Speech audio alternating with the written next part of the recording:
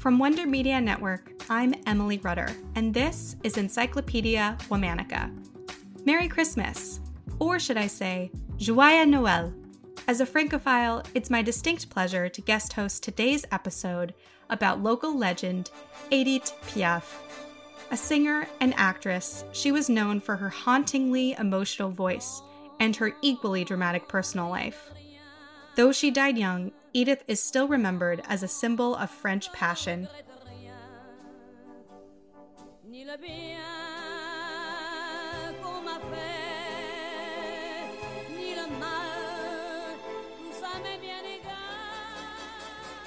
Edith was born on December 19, 1915, in Paris.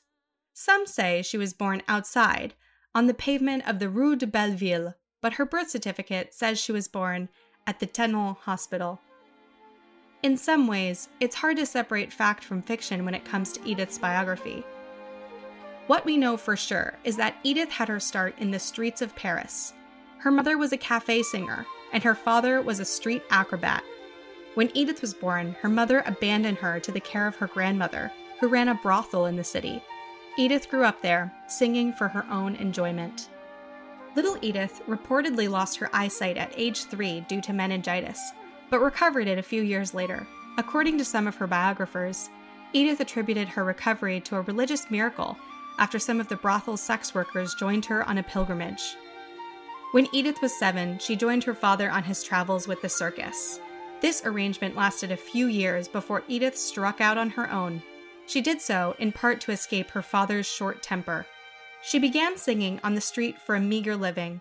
In 1932, at 17, Edith met Louis Dupont, and the two had a baby girl named Marcel.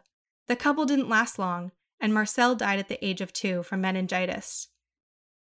In 1935, Edith got her big break. She was discovered by Louis Leplay, the owner of the popular Le Gerny cabaret off the Champs-Élysées. He gave Edith her first nightclub job, as well as a name that would stick with her for the rest of her life, La Môme Piaf, or the Little Sparrow. Louis ran a substantial publicity campaign to attract a crowd for Edith's first show.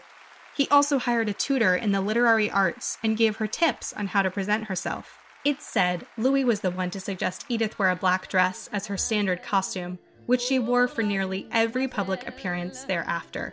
Edith's show was a hit. Her voice was acclaimed by famous actors in the audience, and she became so popular, she recorded her first 2 albums in this same year. Allez, venez, milord, vous asseoir à ma table. Il fait si froid dehors. Ici c'est confortable. Laissez-vous faire, milord, et prenez bien vos aises, vos peines sur mon cœur.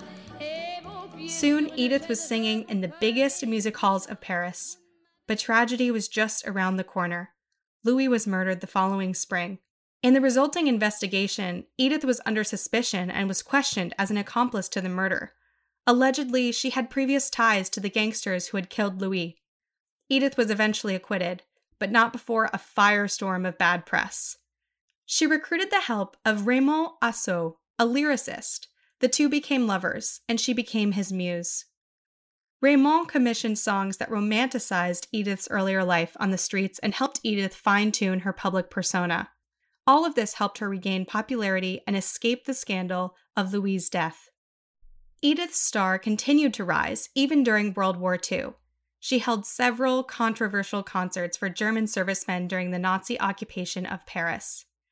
After the war, she was deemed a traitor to the country and nearly banned from radio appearances. But members of the French resistance spoke out on Edith's behalf. They said she performed at prisoner of war camps in Germany and that she was instrumental in aiding allies and Jewish prisoners to escape persecution. Following the war, Edith gained more and more popularity internationally. She became famous for her ability to captivate listeners with her emotive voice and songs about life, love, and loss. In 1945, she penned and sang her most famous release, La Vie en Rose.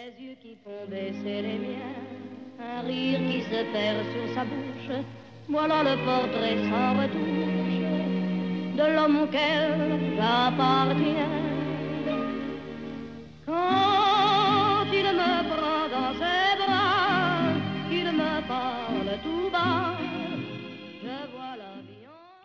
Though her sad demeanor and dark, dreary costume initially put off new audiences, she quickly won them over with her voice.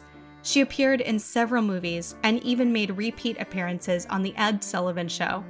She also performed at Carnegie Hall. Throughout her career, Edith's personal life was a constant source of intrigue. She had several passionate, brief affairs. Perhaps her deepest relationship was Marcel Cerdan, a famed middleweight boxer. He was a celebrity in his own right, and he was married. Their relationship came to a tragic end when Marcel died in a plane crash on his way to meet her. The following year, Edith recorded the song Hymn to Love in his honor. In 1952, Edith met and married Jacques Piel, a singer. The couple divorced 5 years later. During this time, Edith was involved in a near-fatal car accident. Her slow recovery, along with 2 other significant collisions, exacerbated Edith's pre-existing drug and alcohol addictions.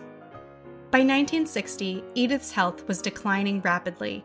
She hoped to retire, but her career continued to thrive after she recorded one of her most famous songs titled No, I Don't Regret Anything.